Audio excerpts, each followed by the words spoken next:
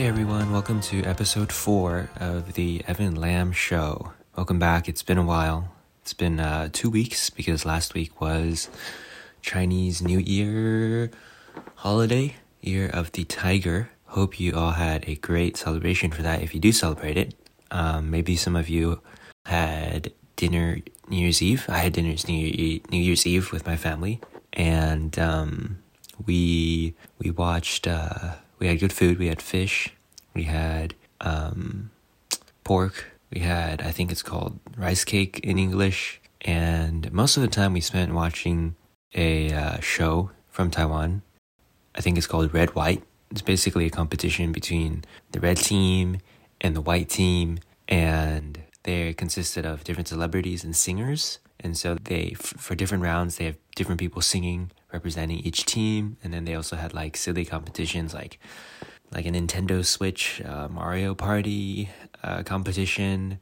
They had a dumpling, like making dumplings competition. So it was a pretty fun TV show to watch. I think it was Taiwan Television's 60th anniversary as well. So they had segments where they showed some of the biggest shows and dramas from Taiwan over like the past 60 years. So it was pretty nice. But hopefully you all had a good holiday as well. I know if, in certain countries, you might have had the entire week off. Hope you had a nice break and a time of rest from that. But yeah, welcome back to episode 4. Today's episode, we are going to talk mainly about the Beijing Olympics, because the Olympics officially started last Friday with their opening ceremony, but some events, including curling, hockey, and team figure skating, started a couple days before. So I think, some events started the Wednesday before the opening ceremony. But it is officially day, 3 or 4 of the Olympics. So yeah, we're going to be talking about the Beijing Olympics. Basically, the first part of this episode, I'm just going to give an overview about what's been, sort of the setup that they have over there. It's pretty interesting. And then after the break, we're going to talk a little bit about how the reaction has been, the inevitable political conversations about this Olympic ceremony, and about the entire Olympics and about China in general. So usually I know this show is focused on Taiwan, but today we're going to talk a little bit more about the rest of the world and mainland China. But, as usual, I'll give a quick news update on what's been happening in Taiwan. It's been relatively quiet over the Chinese New Year holiday. Not much has come out, except for new COVID case numbers every day. It's been a pretty big fluctuation in terms of local new cases. So the newest numbers for today are two local COVID cases, and then 47 cases from people who flew into Taiwan. But on February 6th, it was 14 local cases. On February 5th, it was 40. On February 4th, it was 25. So it's fluctuating. But today it was just 2. Maybe it was because of the weekend or something. I don't know. But COVID news has been the most constant news over the Chinese New Year holiday. Also, one of the Chinese Taipei athletes, she was the one who held the Chinese Taipei flag during the opening ceremony. She caused a bit of a controversy because she posted a photo on her Instagram of her wearing mainland China's team uniform. She does, I think, the 1,000 meter women's freestyle. 1,000 meter women's speed skating. Let me check. Women's 1,500 meter speed skating. So she ended up getting 26th place. But yeah, she caused a lot of controversy. A lot of people in Taiwan are pretty mad at that photo. And it wasn't just her like wearing the mainland Chinese uniform, but it was also in her Instagram caption. She put like the mainland Chinese flag, the 5-star flag, and then hashtag Beijing or something like that. And that's just, I don't know why you would do that. It's just very not smart, because you're going to represent, Chinese Taipei, the Republic of China, Taiwan in these competitions. The government's funding your training and your practice and all of that. you're wearing the Chinese Taipei Olympic Committee emblem to the competition. And the relationship between Taiwan and mainland China is not simple. It's very complicated in many ways. The relationship is at an all-time low. It has been over the past 20 years. It's just very, very sensitive to wear, if you're an athlete from Taiwan, to wear, any uniform or hold a flag of the mainland China in an event where you're representing your country. So, it's not the same as if she decided to wear the uniform from the United States or from Canada or from the UK or something like that. The relationship is just not the same. I think you sort of get what I'm saying if you've been listening for the past couple episodes. But yeah, anyways, that was another big news. Another big event that I think people are anticipating is that the government in Tsai Ing-wen, the president, she's going to open up imports of radioactively laced food products from Fukushima Island. So I'm not sure if I mentioned that on this podcast before, but Taiwan had the most strict regulations on radioactive food from Fukushima after their nuclear disaster. But because the TPP government, they want to, I guess, I don't know what their official reason is. I guess they want to join CPTPP, or they want to somehow get closer to the Japanese government. They're planning to lift restrictions on these food products, just like they lifted restrictions on pork with ractopamine. So we'll see how this develops over the next week or two. But yeah, these are the main highlights from the news. But yeah, we'll be getting right into the Beijing Olympics. So I don't know if you have been watching the Beijing Olympics, but if you've been watching the news and the coverage, you'll likely know that there are three main zones. So there's the Beijing zone, which is basically the same area that China hosted the 2008 Olympics. So a lot of existing stadiums that were used in 2008 that are being reused in 2022.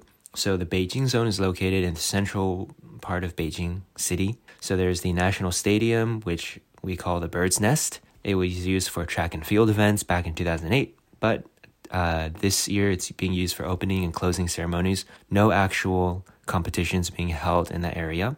And then there's the National Aquatic Center, which is like the big water cube, but I think it's nicknamed the Ice Cube now because it's used for curling. It was used for swimming, diving, and synchronized swimming before in 2008. And then the National Indoor Stadium, which is nicknamed the Fan. It was used for rhythmic gymnastics, trampoline, handball, and it is being used for ice hockey. Only completely new venue in Beijing's Olympic Park is the National Speed Skating Oval, which was built on the site of the green hockey field, or the hockey field and the archery field in 2008, and it is now used for speed skating. And then another building I want to talk about was the Big Air building, which is the first permanent venue for Big Air in the world. It's built on a former steel mill site. So if you watch any of the Big Air events, you'll see like the steel mill chimneys like right next to this structure. And then another thing is the Beijing Olympic Village. So that has housing for 2,300 beds for athletes and different officials, and it'll become public housing open for rent. The second main zone in the Olympics is the Yanqing zone. It is about 47 miles northwest of Beijing city center, but it is considered a Beijing suburb. It has like hot springs, national parks, ski resorts, and one of the most visited sections of the Great Wall of China, the Badaling section. So usually if you visit the Great Wall of China, you'll go to Beijing, you'll go to this place, and then that's where you get on the big wall. The Yanqing zone is mainly for alpine skiing events and bobsled, skeleton, and luge events. And then also the Yanqing zone also has their own Olympic village. The National Sliding Center there is the first sliding track in China, and it's the third in Asia. And then the third main area that a lot of the events are held at, I think like majority, is Zhangjiakou, which is a popular Chinese ski destination about 112 miles northwest of Beijing. And so there would be freestyle, cross-country ski jumping, Nordic combined, and biathlon held there. One of the main buildings that I think you will see in the coverage in the Olympic coverage is the National Ski Jumping Center, which is where the ski jumping and the Nordic combine is. That building is actually really nice. Like if you look at it, it's pretty cool because it resembles a traditional Chinese ruyi. A ruyi is like a ceremonial scepter that represents power and good fortune. And so if you look up pictures of a ruyi and then you look at the National Ski Jumping Center, the resemblance is uncanny. It was intentional. They were basing that off the ruyi, which I think is super creative, and it actually looks really, really nice. And then Zhangjiakou also has their own Olympic village, which has accommodations for 2,460 athletes and team officials. So yeah, there are three main areas where the Olympics are being held. And to get in between these areas, China built a new 108-mile high-speed railway line connecting Beijing on one end to Zhangjiakou on the other. By car, this trip would usually take around 2 to 3 hours, but high-speed rail cuts the trip to 47 minutes. The trains run up to 217 miles per hour, and it is actually unmanned. So it speeds up and slows down at certain places by itself. However, there is a driver monitoring it at all times. So in total, the project took about 4 years. However, construction began in 2018 and finished in 2019. So the actual construction only took 1 year. The approved budget, I don't know if this is actually the amount of money they used to construct this, but it was $9.22 billion US dollars. Tickets range from $12 to $38 on the newest smart trains, which have like 5G signals, a bunch of sensors, intelligent lighting. One of the stations is deep beneath the Great Wall. So they're very, very careful about excavating this because obviously if you mess up the Great Wall, that's bad. So they timed each explosion in the mountain under the Great Wall so that each explosion would have no more impact on the Great Wall than one step, like a person taking one step on the wall. So basically the Great Wall was not harmed during this explosions and excavations underground. And the station is way, way, way deep. It's like the deepest high-speed rail station in the world. So that's one of the 10 stops on the route, but the Olympians and other people involved in the Olympics are restricted to a closed loop, basically like their bubble. And so that involves just transportation from Beijing to the different Olympic villages across the different Olympic sites. So I believe they are not allowed to take the normal trains that go to any of the other stops on the route. So for athletes and other people involved with the Olympics, so media as well, if you get the Beijing My 2022 app, you get a free ticket for the train. But if something happens with the app, like there are a couple like big technical difficulties a couple weeks ago, I believe, you can take a taxi, but the taxis are special taxis and they only take Visa because Visa is the official sponsor of the Olympics.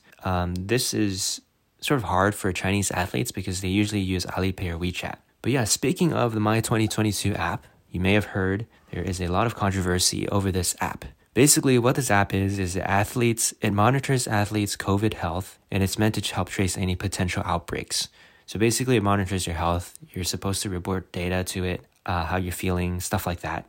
Like I mentioned, there were serious technical issues 2 weeks prior to the Olympics beginning. And in general, if you see on the news, especially in where I am in the US, there's a bunch of stuff about poor security practices, which make this health information that you input and other information easy to hack, whether it's by hackers trying to sell your data or by the Chinese government. And this criticism is like widespread across a bunch of media, like mainstream media, more conservative media in the US. It's pretty crazy. And it's like so focused on how bad this is in the context of it's from China. And I think the criticism, like in some ways, it is probably real. And what I mean by that is a lot of different countries, when they implement their health app, they implement it very quickly. They need to publish the app very quickly. So it's not just China, like a bunch of other countries, like in Europe and stuff, they all have security flaws and concerns because they're implemented quickly. And so it's not just the Chinese thing. It's not just limited to China or the Chinese government. Obviously, okay, there is a concern that the government will take this data. But, before you report on that, it'd be nice to show us some proof. Like, I was reading this article and they were saying how, the Chinese government is going to take people's data just like they take everybody else's data. And then, et cetera, et cetera. And then like the FBI is telling people to bring burner phones or something there. And I think, okay, wherever you go, whether it's China, whether it's some other country in the world, there's always a risk to your personal data. Okay. So yes, I understand like there is a risk in China, but there's also a risk in other places too. It's like in the US, your data is being sold to a bunch of different businesses and corporations and advertising companies that we don't even know about. And so privacy is an issue that covers the entire world. It's not just China. And so I think a lot of this criticism, it's sort of unfair criticism that is directly targeting China during the Winter Olympics that are being hosted by China. So privacy is a concern. Use a VPN.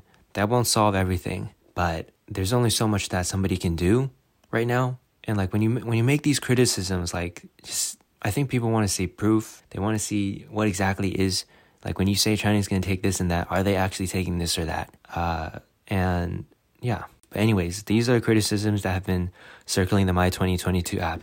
Be careful when you're using any app from any government. I'm pretty sure Americans don't trust our government apps as well. But yeah, anyways, just general information about the COVID bubble. There's a 21-day quarantine upon entering China. You have to be fully vaccinated. You have to have 2 negative tests in 96 hours. And you monitor your health for 14 days via the app.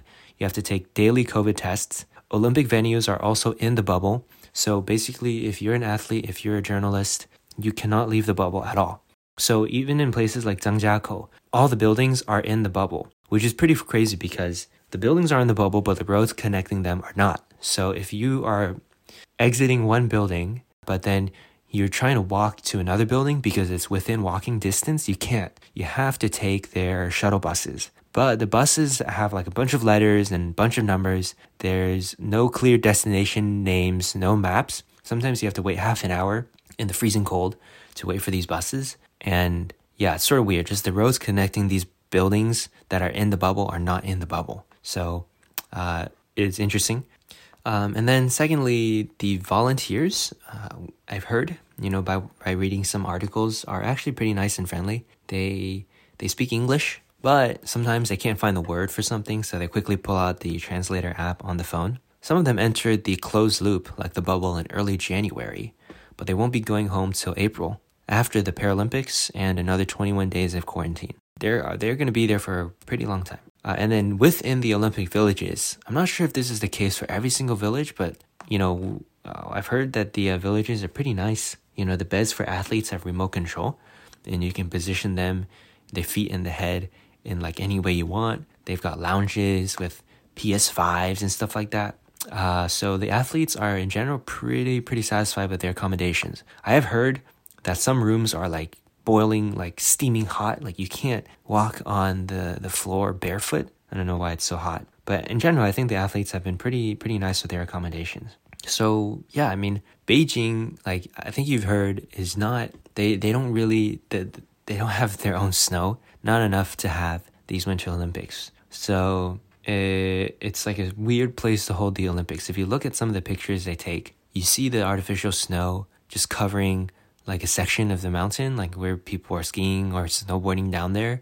But the rest of it is all brown or green. And so the snow just covers only a little section. How did Beijing get these Olympics then? So I think one of the biggest promises was they promised to spend only $1.5 billion on venues and then the same amount in operating expenses, which is a fraction of the cost that organizers spent for Sochi and Pyeongchang Winter Olympics. And I think the IOC really wanted that because Sochi and Pyeongchang ended up costing a bunch.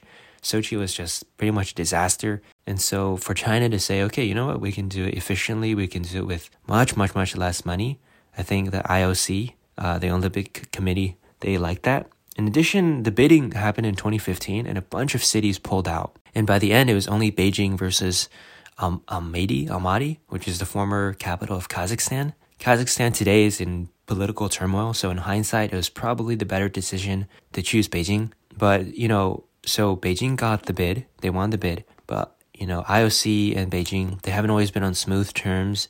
Like, for example, IOC wanted Beijing to pursue a similar COVID policy as Tokyo did last year, but China wanted to do like zero COVID.